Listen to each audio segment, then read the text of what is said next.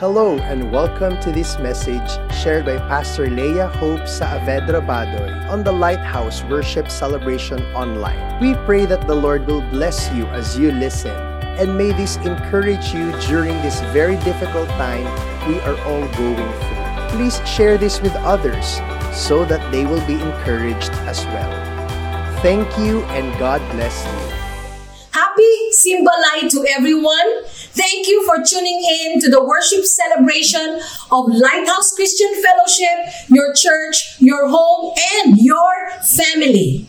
And today, I want you to get ready for a sobering and yet a word of hope from the Lord. The title of our message today is Strong as an Ox. Strong as an Ox. God commands us to be strong.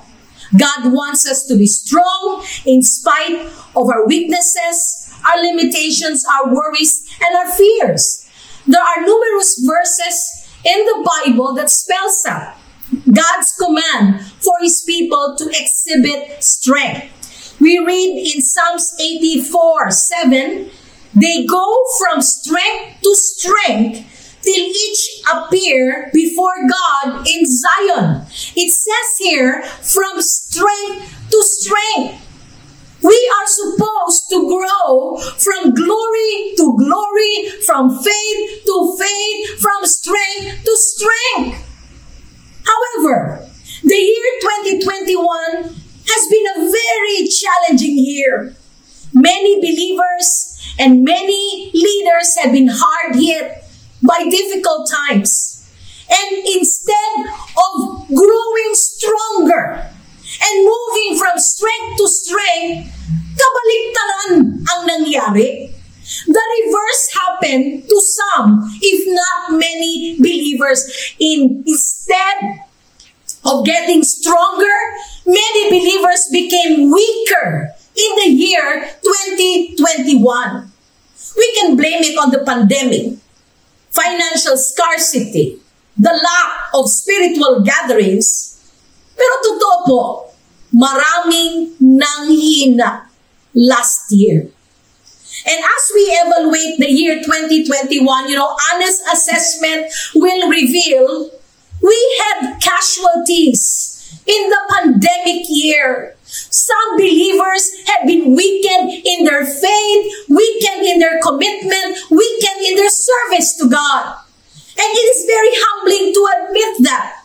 As a church, we have been confronted with blurred priorities, cold passion, shaky connections, and weak spirituality of our leaders and members in the year 2021. Sad it may be, the fact is, we lost some people.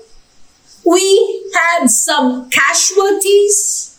There are those who lost their way. Others have backslidden. Others are still fighting, but weakened in some ways. The word today is intended to help us regain strength. To have a strong start in the year 2022, it is intended to infuse strength to the people of God. To begin with, Igsoon, kumusta ka na? Kumusta na ka? Power! Asa na to atong mga power, power, power? Fighting ka rin ba? Or aaminin mo na anadjud nagbaba sa imong spirituality? How do you know if you have weakened spirituality? Weakened spirituality is characterized by some indicators. And here are some. Kapatid, ito ba ang nangyari sa iyo sa 2021? Firstly, loss of zeal and enthusiasm for God and spiritual things. Aminin or i-deny.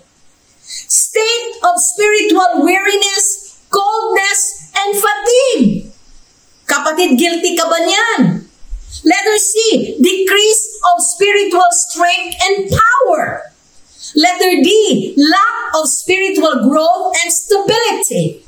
Letter E, feeling drained, weary, and depleted in the soul. Gikapoy ka.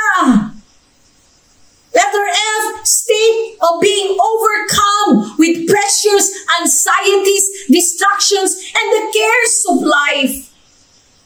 Alam niyo po kasi, nasanay tayo ng spiritual buffet. Tayo pa naman sa Lighthouse, we are a dynamic church with numerous activities. You know, meron kang activity ng Tuesday, meron ka ng Wednesday, sa Friday may revival meeting, tapos pag Sunday, nandyan na naman ang daming face-to-face gatherings, you know, labing tayo sa church, daming spiritually uplifting na mga life groups, grabe dasig kayo.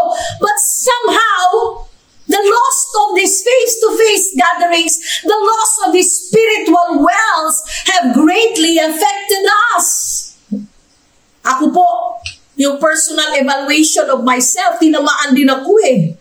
There was a time, you know, when we resumed our physical gatherings, sabi ko, Pastor, parang hindi naman ko kabalo magwali. After 7 months of not preaching live, feeling ko parang nangalawang ako ba? Parang dili nagyo ko confident. And I wonder, how did I do that before? Preach 5 times in a Sunday. And you know, nag-struggle ako sa 1 time, nag-struggle ako sa 2 times. And I realized may nagbaba sa akin in terms of ministry output. What about you? How has this pandemic challenged and weakened you? We talked to some leaders and the reports were not very encouraging. Ang kinisya ka ng namugnaw na, katusya ka ng dili naman nag-respond. Uy, ang isa na ko ka ng leader, dili na nag-attend ng life group. Katong isa, nalahi ng espiritu, kinisya, nahambong na. Let me ask you, do you feel like something inside of you has weakened in the year 2021?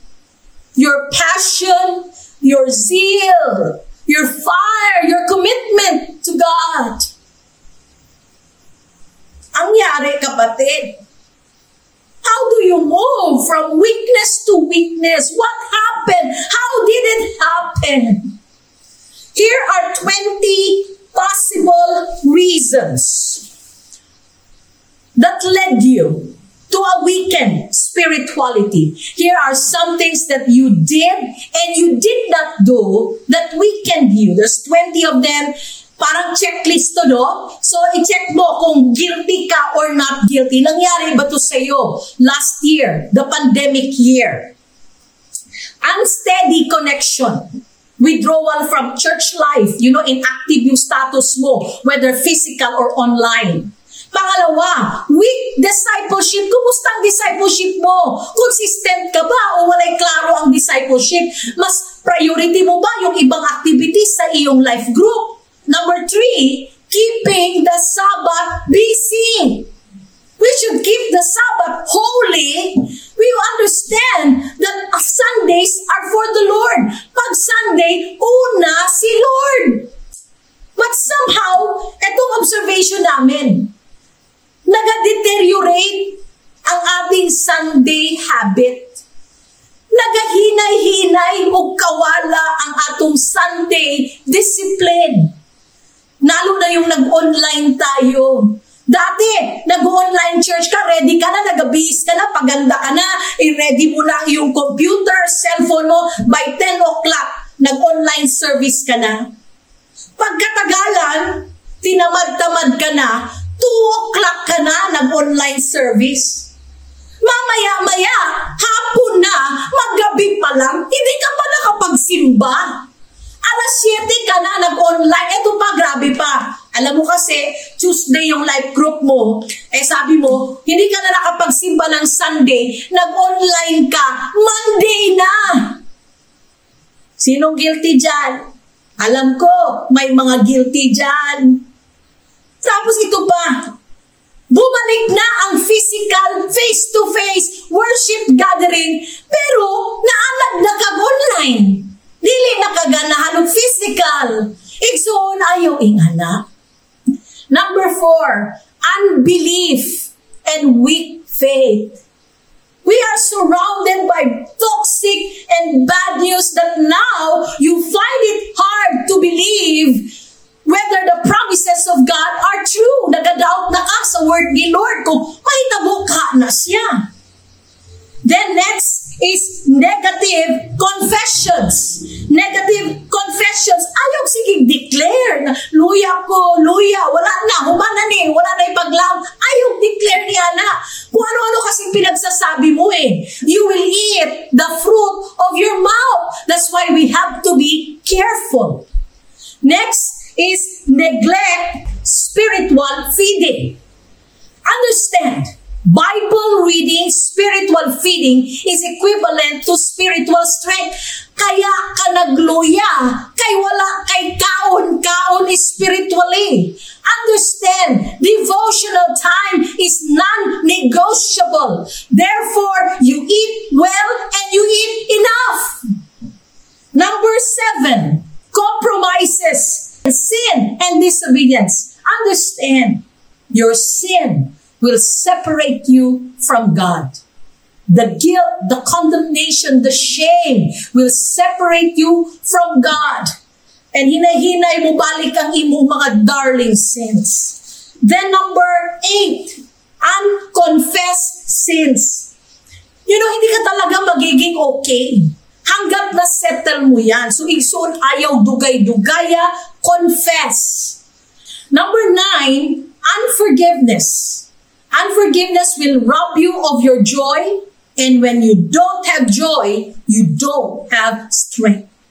Number 10, no ministry service. Igsoon kabalutan ni anak. No exercise, no stamina.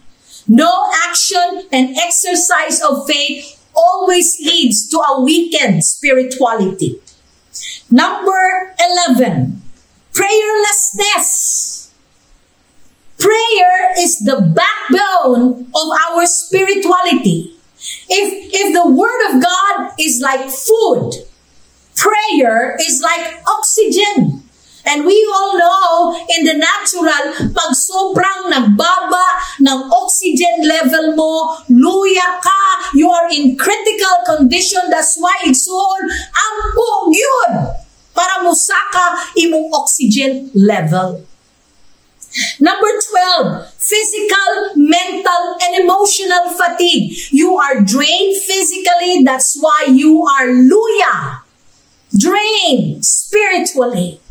Number 13, pressures and persecution. When you focus on the lies, the pressure, and the persecution, you weaken yourself.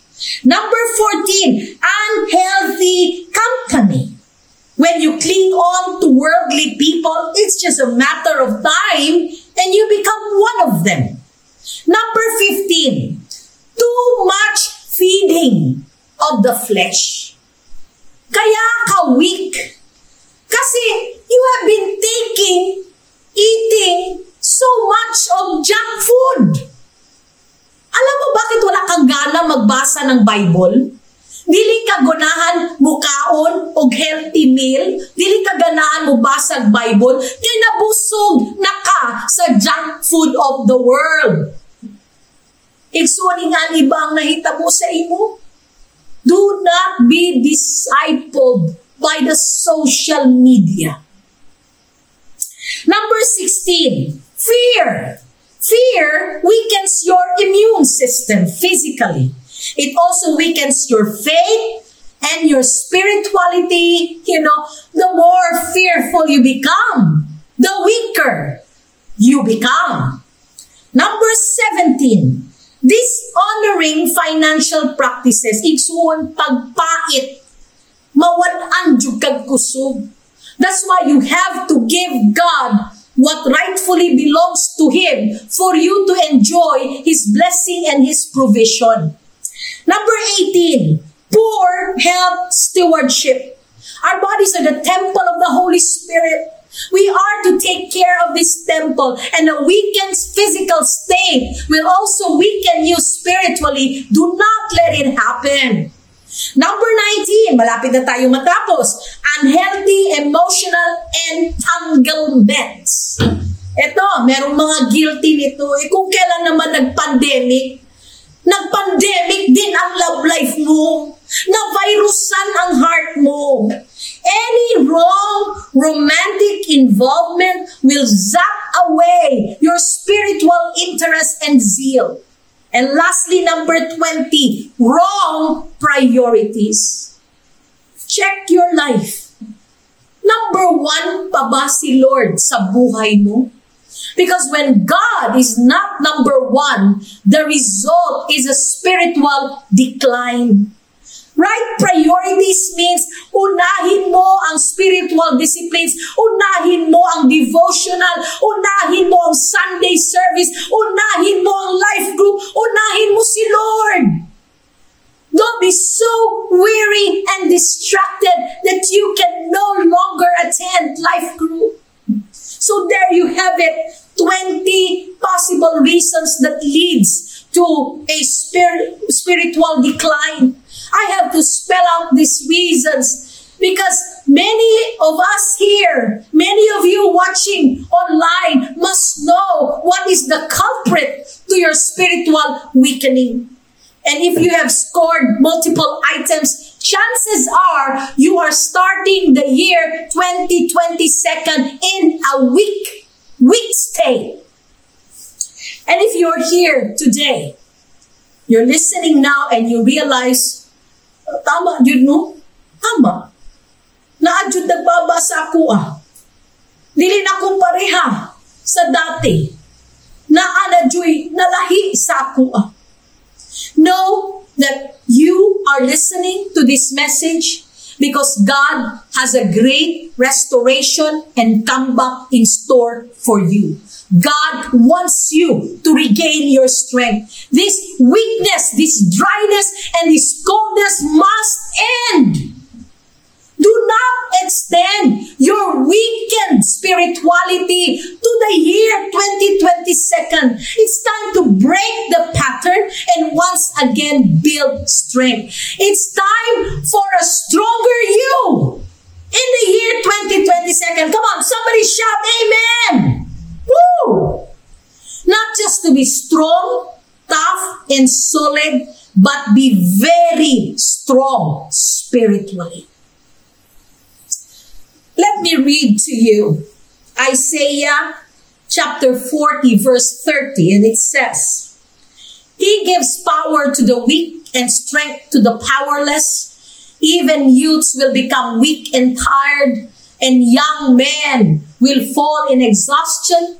But those who trust in the Lord will find new strength. Woo! Who wants that?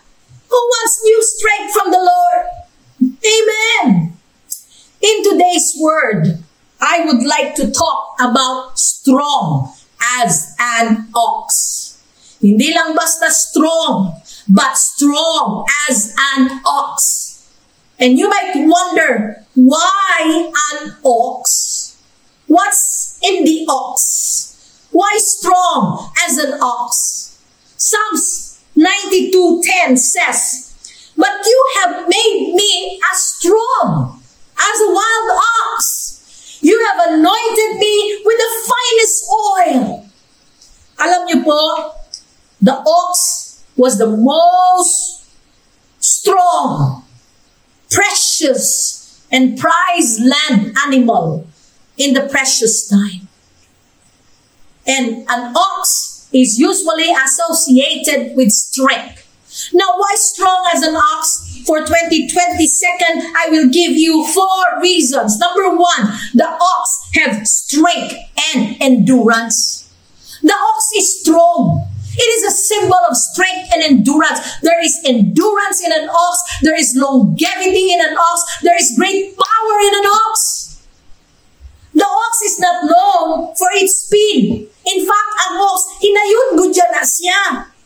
The ox is for the long haul of enduring hard work. And this 2022, you need to build strength and endurance. Exod, you must increase in endurance and strength. Number 2, the carry heavy burden. The ox was the strongest animal used to carry heavy weights. What would take a team of donkeys, a team of horses, a team of men, or any other animals, the ox can do and would do with less effort. Ox carry the yoke of heavy wood around his shoulder, and that yoke was not just for any animal. It was specifically for the strength of an ox. Number 3, the ox is made for service and hard labor. The ox represents servanthood. Full of power, muscular, beyond other animals, compared to other animals, the ox was a symbol of service. The ox was not made to look pretty, to entertain. Hindi na siya pet to entertain men, to please men. It's not a pet, but the ox is there for hard labor. The oxen has the ability to labor and labor without getting tired. And lastly, number 4, the ox brings in the harvest. Whoa! The ox brings in the harvest. Proverbs 14:4 says, where there are no oxen, the manger is empty. But from the strength of an ox comes abundant harvest. Whoa! An oxen is equivalent to harvest. The ox, being the strongest animal around, is a harvesting animal.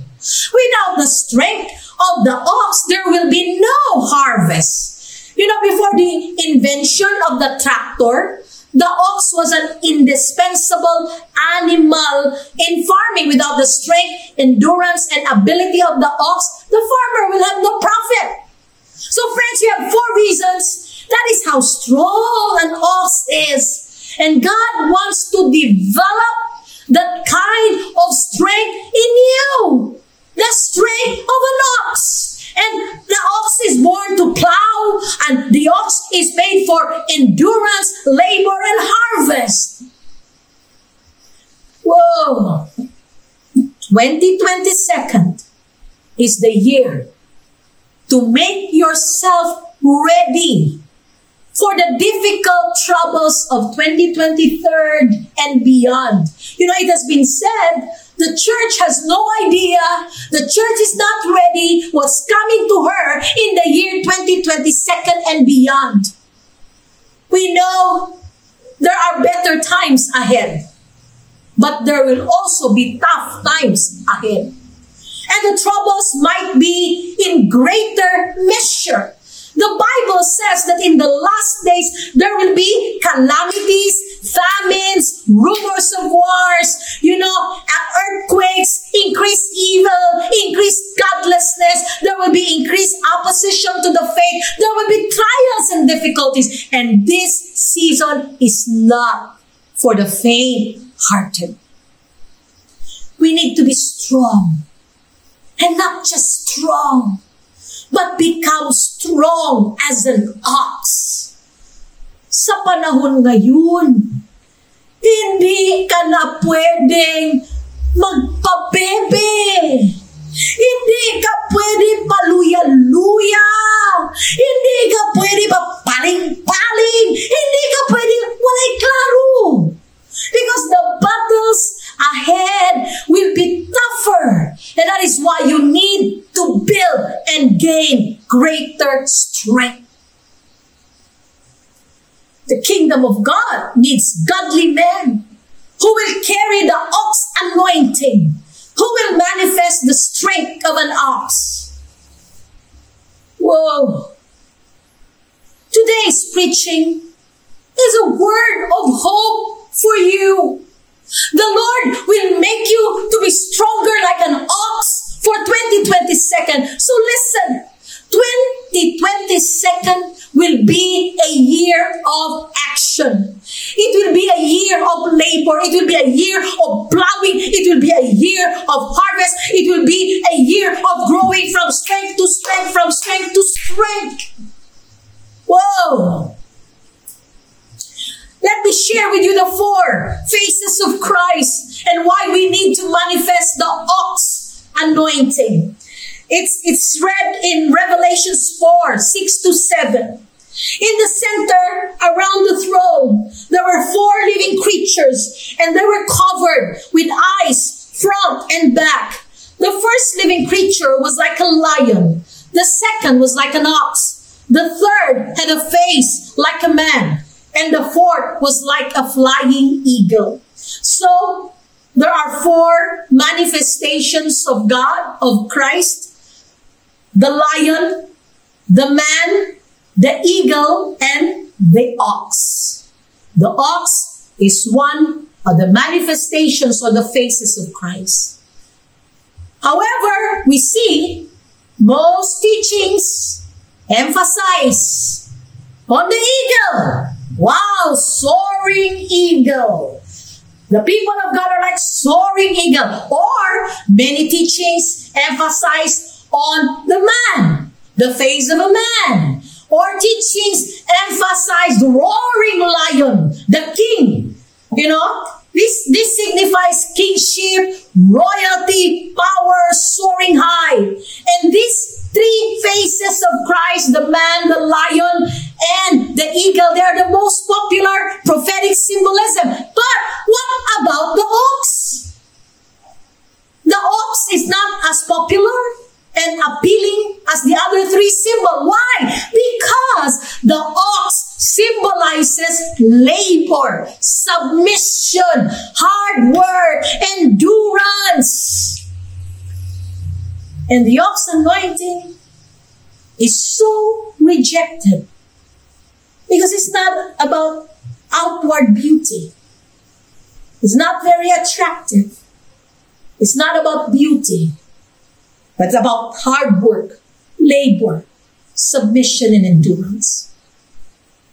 Whatever is the reason for the rejection of the ox anointing, it must stop.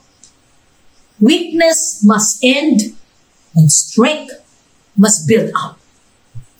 The church is called to display the ox character of God. And this 2022, we must develop the strength of an ox. Come on. Get that ox anointing for 2022. Every leader, every life group leader here in the church, if you're part of the life group, come on. Every head of the household, every priestly minister in their house, every life group leader, get that ox anointing for 2022. You will need it.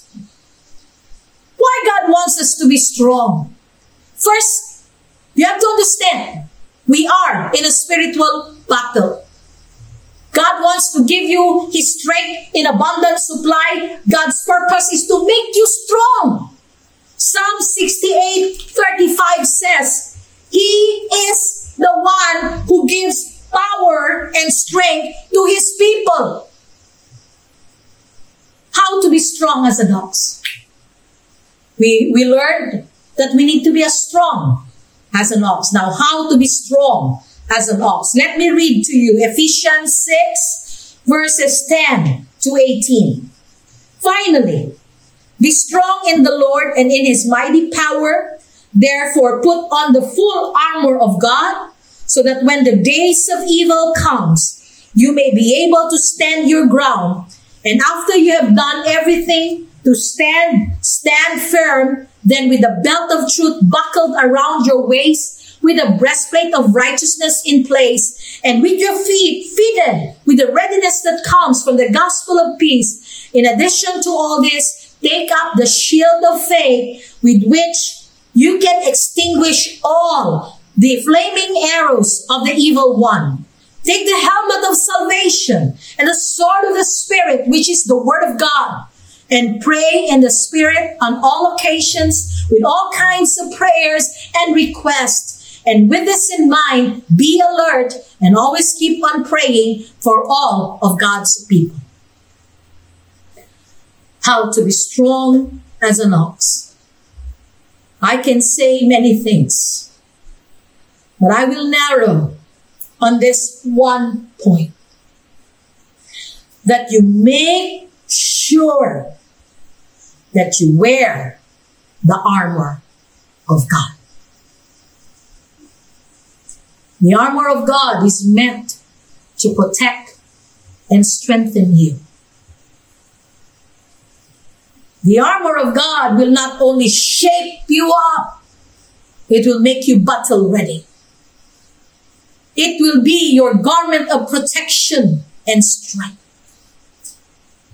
What's in the armor of God? What are the components of the armor of God? Firstly, the belt of truth. Every other piece of the full armor of God is attached to the belt of truth. And the belt of truth is the word of God. If you want to be as strong as an ox, listen, this is the year to feast. Feast on the word of God. Psalms 119 says, strengthen me according to thy word. How are you strengthened? According to the word of God. You see, the battles you will face this year will be bigger battles. That's why you need to eat and feast on the word of God, not just a morning devotional diet. You know, I realized something. Matagal-tagal ko nang nagpastor, nag-serve kay Lord, but I realized kulang talaga ako ng loading sa word of God. And so I resolved that aside from my devotional time, this year, I will load up on additional reading, books, teaching, food, additional food for the spirit.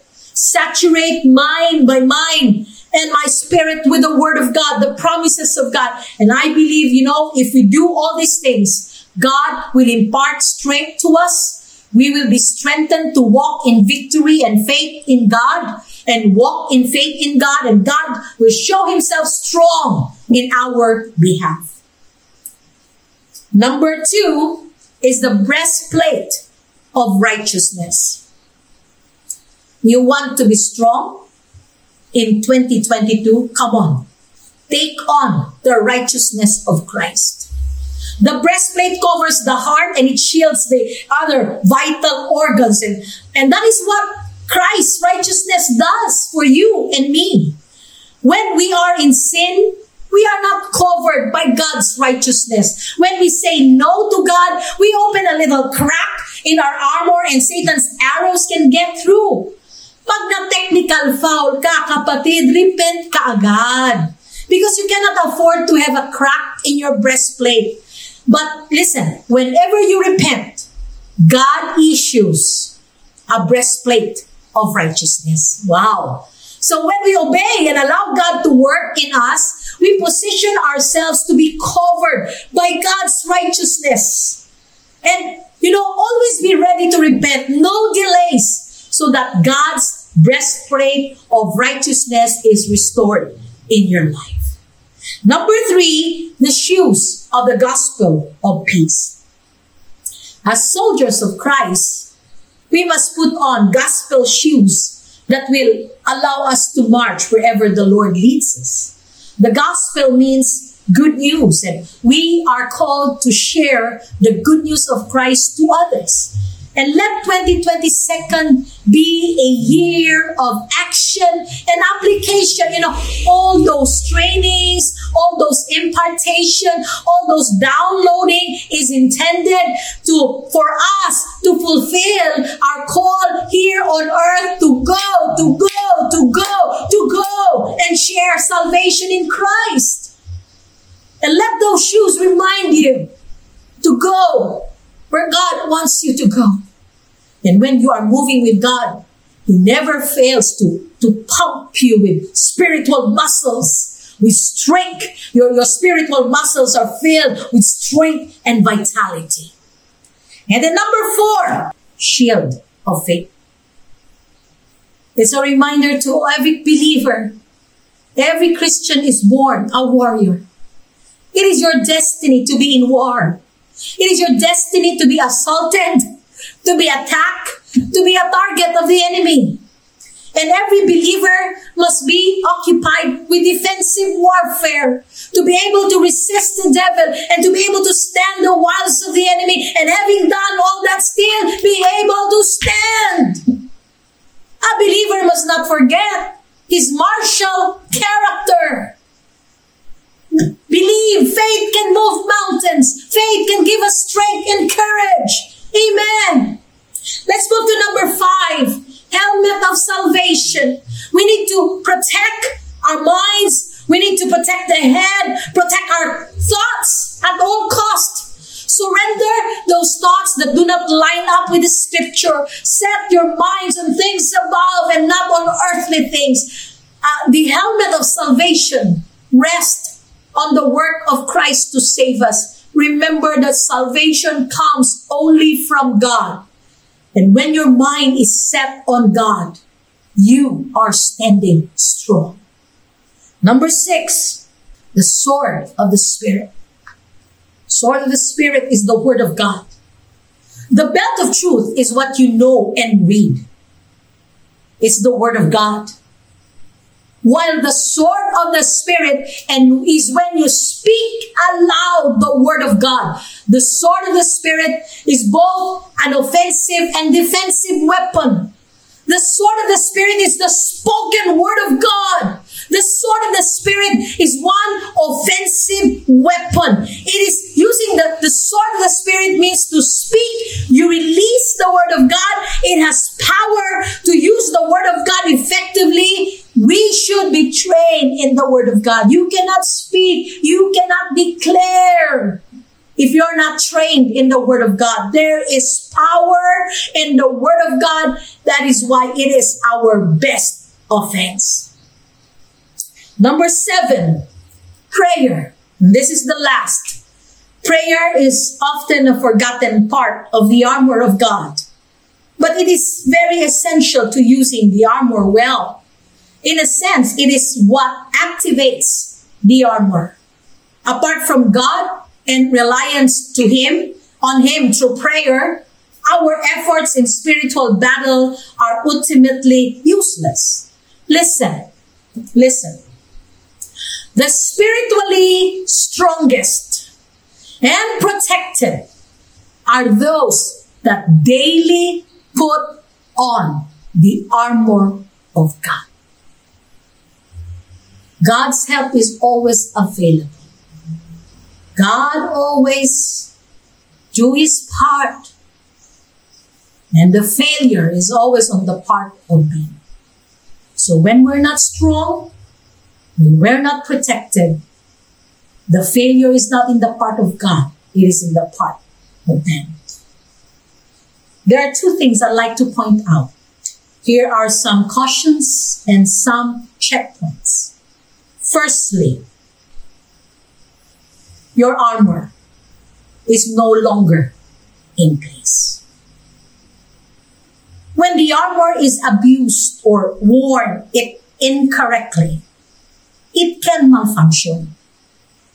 Let me ask you today,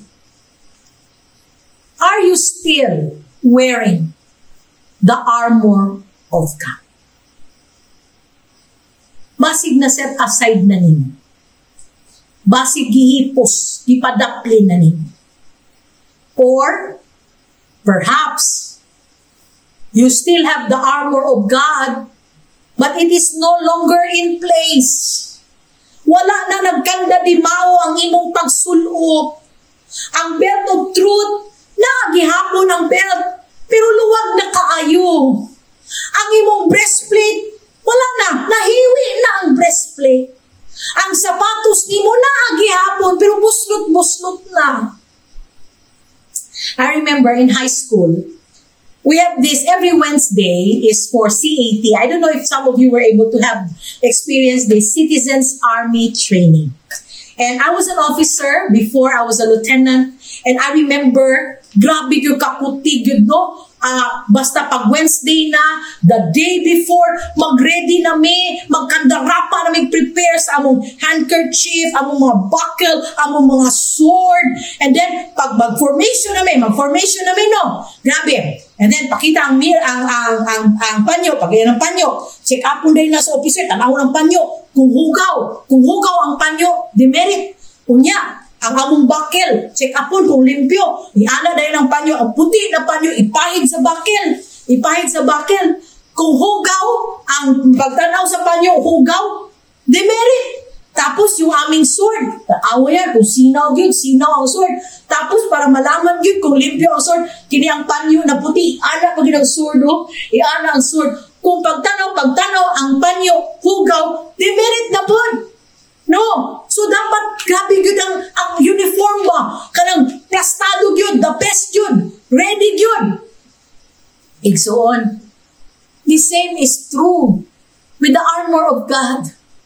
We need to prepare. We need to check it constantly. We need to put it in place. Always wear it properly. Wear it at all times for our protection, our strength, and our deliverance. Amen? Are you getting something? Secondly, second caution, the church has lost its warring spirit. There is a spirit of slumber that is creeping in the church. And sadly, the church has lost its warring spirit. The church has been so weakened, so weak, it is no longer on the offensive. Remember, we are in a battle and we must always be battle ready. And the church is called not just to be on the defensive, but we are called to be on the offensive. Kalungkot kasi, alam nyo, even this loss of warring spirit, this is reflected in our prayers. Karon mag-amputa, we no longer wage war in the spirit. We no longer rebuke. We no longer cast out. We no longer resist demons and the like. And our prayers are reduced to, Lord, give me my provision. Lord, heal me. Lord, have mercy.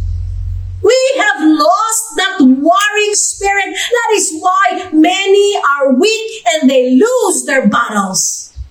Igsoon, fight the good fight of faith. Daghang pagsulay. Yes, daghang pagsulay. And that is why we need to be strong. And putting the armor of God will make you strong. You will be strong in the Lord and in the power of His might. You will be able to stand against the wiles of the enemy. Whoa! Are you getting it? Whoa! And as I close, if you're listening today, Jesus wants to meet you in your weakness and to help you out. And God is strong enough to work in and through your weakness. And the Lord is giving us grace to plow. It is time to manifest the power and endurance of the ox. Oxen are strong and powerful.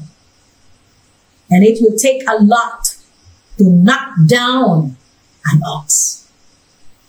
Igsoon, dili ka dapat man-knock down. Don't get knocked down this 2022. Get that ox anointing of strength, of service, and sacrifice. This 2022, igsoon paminaw. Hindi ka basta-basta matumba. Kaya mong lumagari. Anumang bagyo, anumang virus ang dumating, Omicron, Deltron, o sa panang Micron, Apron, o sa panang Pron, o sa panang diha, fighting ka pa rin, nakatindig ka pa rin. igsoon, hindi ka uurong sa bigat ng gawain, walay give upay, basta plow lang ng plow. Magpapagamit ka kay Lord at dahil sa iyo, lalago ang harvest. Huwag kang maniwala na walang harvest this year dahil pandemic. No! There is a huge harvest prepared for the oxen anointing, and people will be drawn to God because of you. If you have the ox anointing, you will bring in the harvest. Para sa atin, hindi ito ang year na magpa-cute-cute, magpa-bebe-bebe, mamayang pagka sa Instagram. Sige, TikTok dire. Sige, check, pila ng like. Come on. This is the year to labor for the kingdom. This year, hindi ka manghihina. Hindi ka mahina. Do not believe the lie of the enemy that you are weak. Tapos na yung luya-luya season mo. Magiging malakas ka. Whoa. Listen. You have the capacity to be strong amidst the most difficult trials. Listen. You are stronger than you think. And it is time to build and release that strength. It is time to manifest the ox nature of our God. As I end, let's ponder on these questions. Is the ox anointing present in your life? Is the ox anointing present in your ministry? Are you as strong as an ox? Where are the oxen of the kingdom? Where are the laborers? Where are those that are willing to go low, to serve, to labor, and to press through? Igsoon, be God's oxen this year. Magpagamit ka kay Lord. The church must move forward in the year 2022 with the strength of an ox. And the Lord is awakening the church from her slumber of laziness, complacency, weakness, barrenness, materialism. It's time.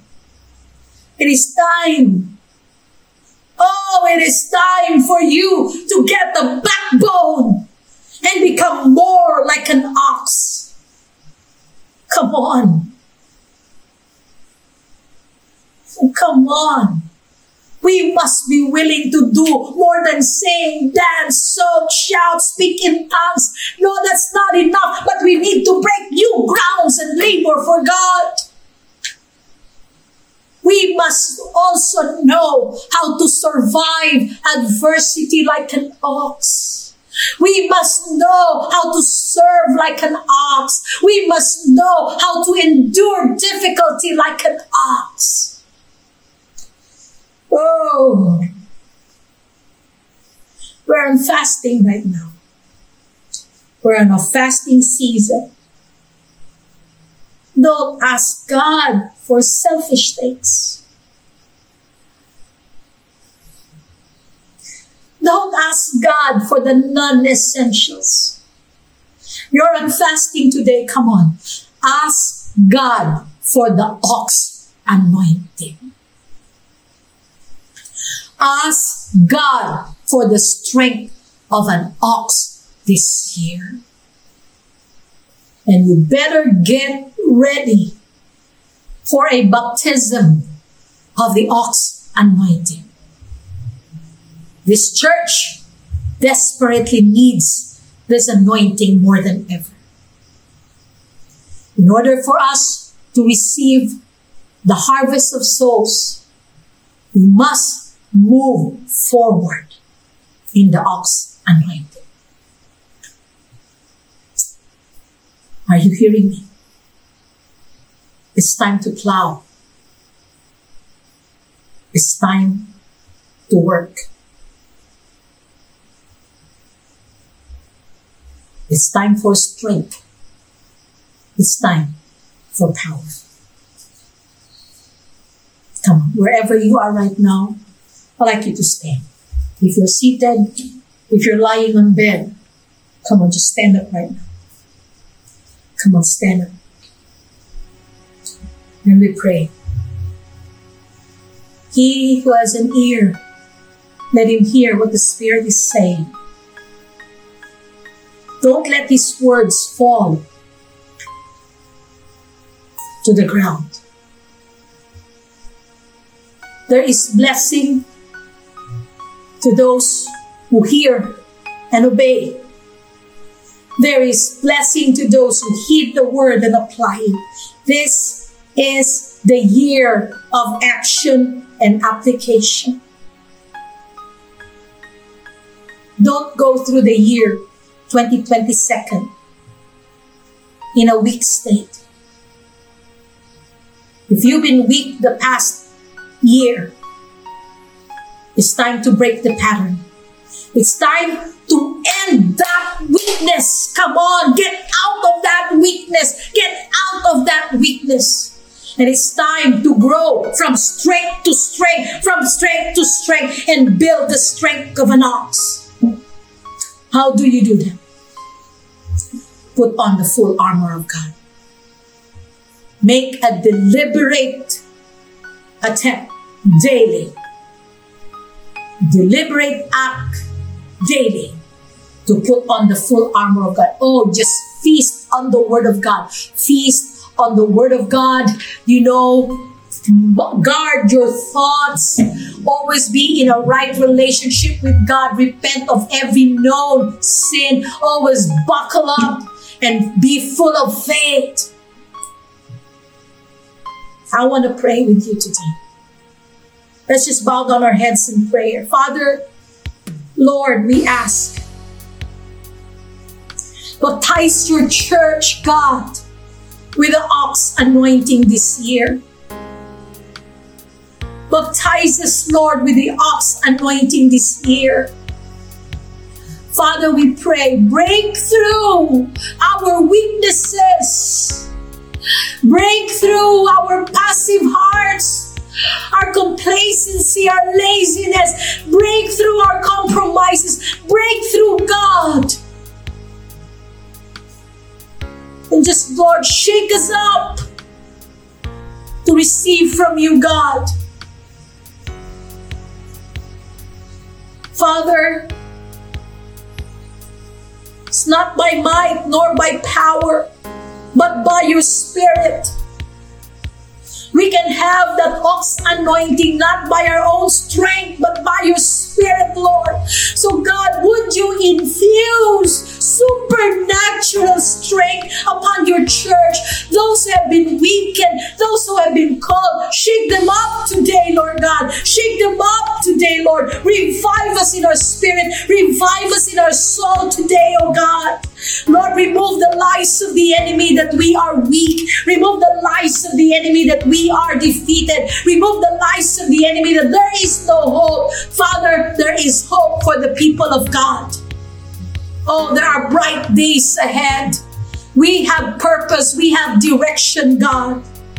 Lord, today we pray, may we manifest the ox character of God. This is the year to be strong. Father, help us, Lord, to be walk in strength, in freedom, in your protection always, God. Lord, forgive us that we have been weak, God. Forgive us, Lord, that we have allowed ourselves to stray. Forgive us, Lord. Forgive us, God. And Lord, today we once again dedicate ourselves to you. We once again consecrate our lives to you, Lord. Use us as you please. We bow low like an ox, Lord, and we submit to your will and plan in our lives. Oh, we'll go where you want us to go, God. We'll do what you want us to do. We say what you want us to say, God. Like an ox, Lord, we will live in submission to you, fully submitted to you, God. And Father, like an ox, Lord, we say yes to whatever directions, whatever assignment that you have for us, because we know it is in obedience that we are strengthened in our inner man, God. Father, thank you so much. Lord, today, release that oxen anointing to us to bring in the harvest. Lord, bring in the harvest, Lord. Lord, in the life groups, in the outreaches, Lord, in the Simba line, in the daughter churches, Lord, in our Sunday gatherings, we pray for a rich harvest to come as we work, as we labor. Our labor will not be in vain. Let our labor yield fruits in Jesus' name. Bless every leader who works for the kingdom. Bless every leader who plows for the salvation of men, who plows for the good news, who plows for the salvation of men. Bless every leader with fruitfulness, oh God. Let souls be won into the kingdom. Thank you, Lord, for the blessing of the abundant harvest to come to us in the name of Jesus. Lord, your promise says you will make us to be as wild as an ox. You will strengthen us like an ox, Lord. Thank you, Lord. Oh, thank you, God. We trust in your word. We are strong. We will be stronger in 2022. We're stronger than we think. We will manifest your strength this year, God. Thank you, Lord. And even as we, Lord, end this service, continue to speak to us in our dreams. Speak to us in our sleep, God. Speak to us in our solitary moments. May you continue to infuse life, revelation, and strength to your people. Thank you, Lord. In Jesus' name, we pray this. And the people of God will say, Amen and amen. God bless you. Thank you for listening, and may the Lord continually strengthen you and fill you with hope. Please stay updated because we will continue to come up with recordings like this so you will be strengthened as you go through this season. God bless you.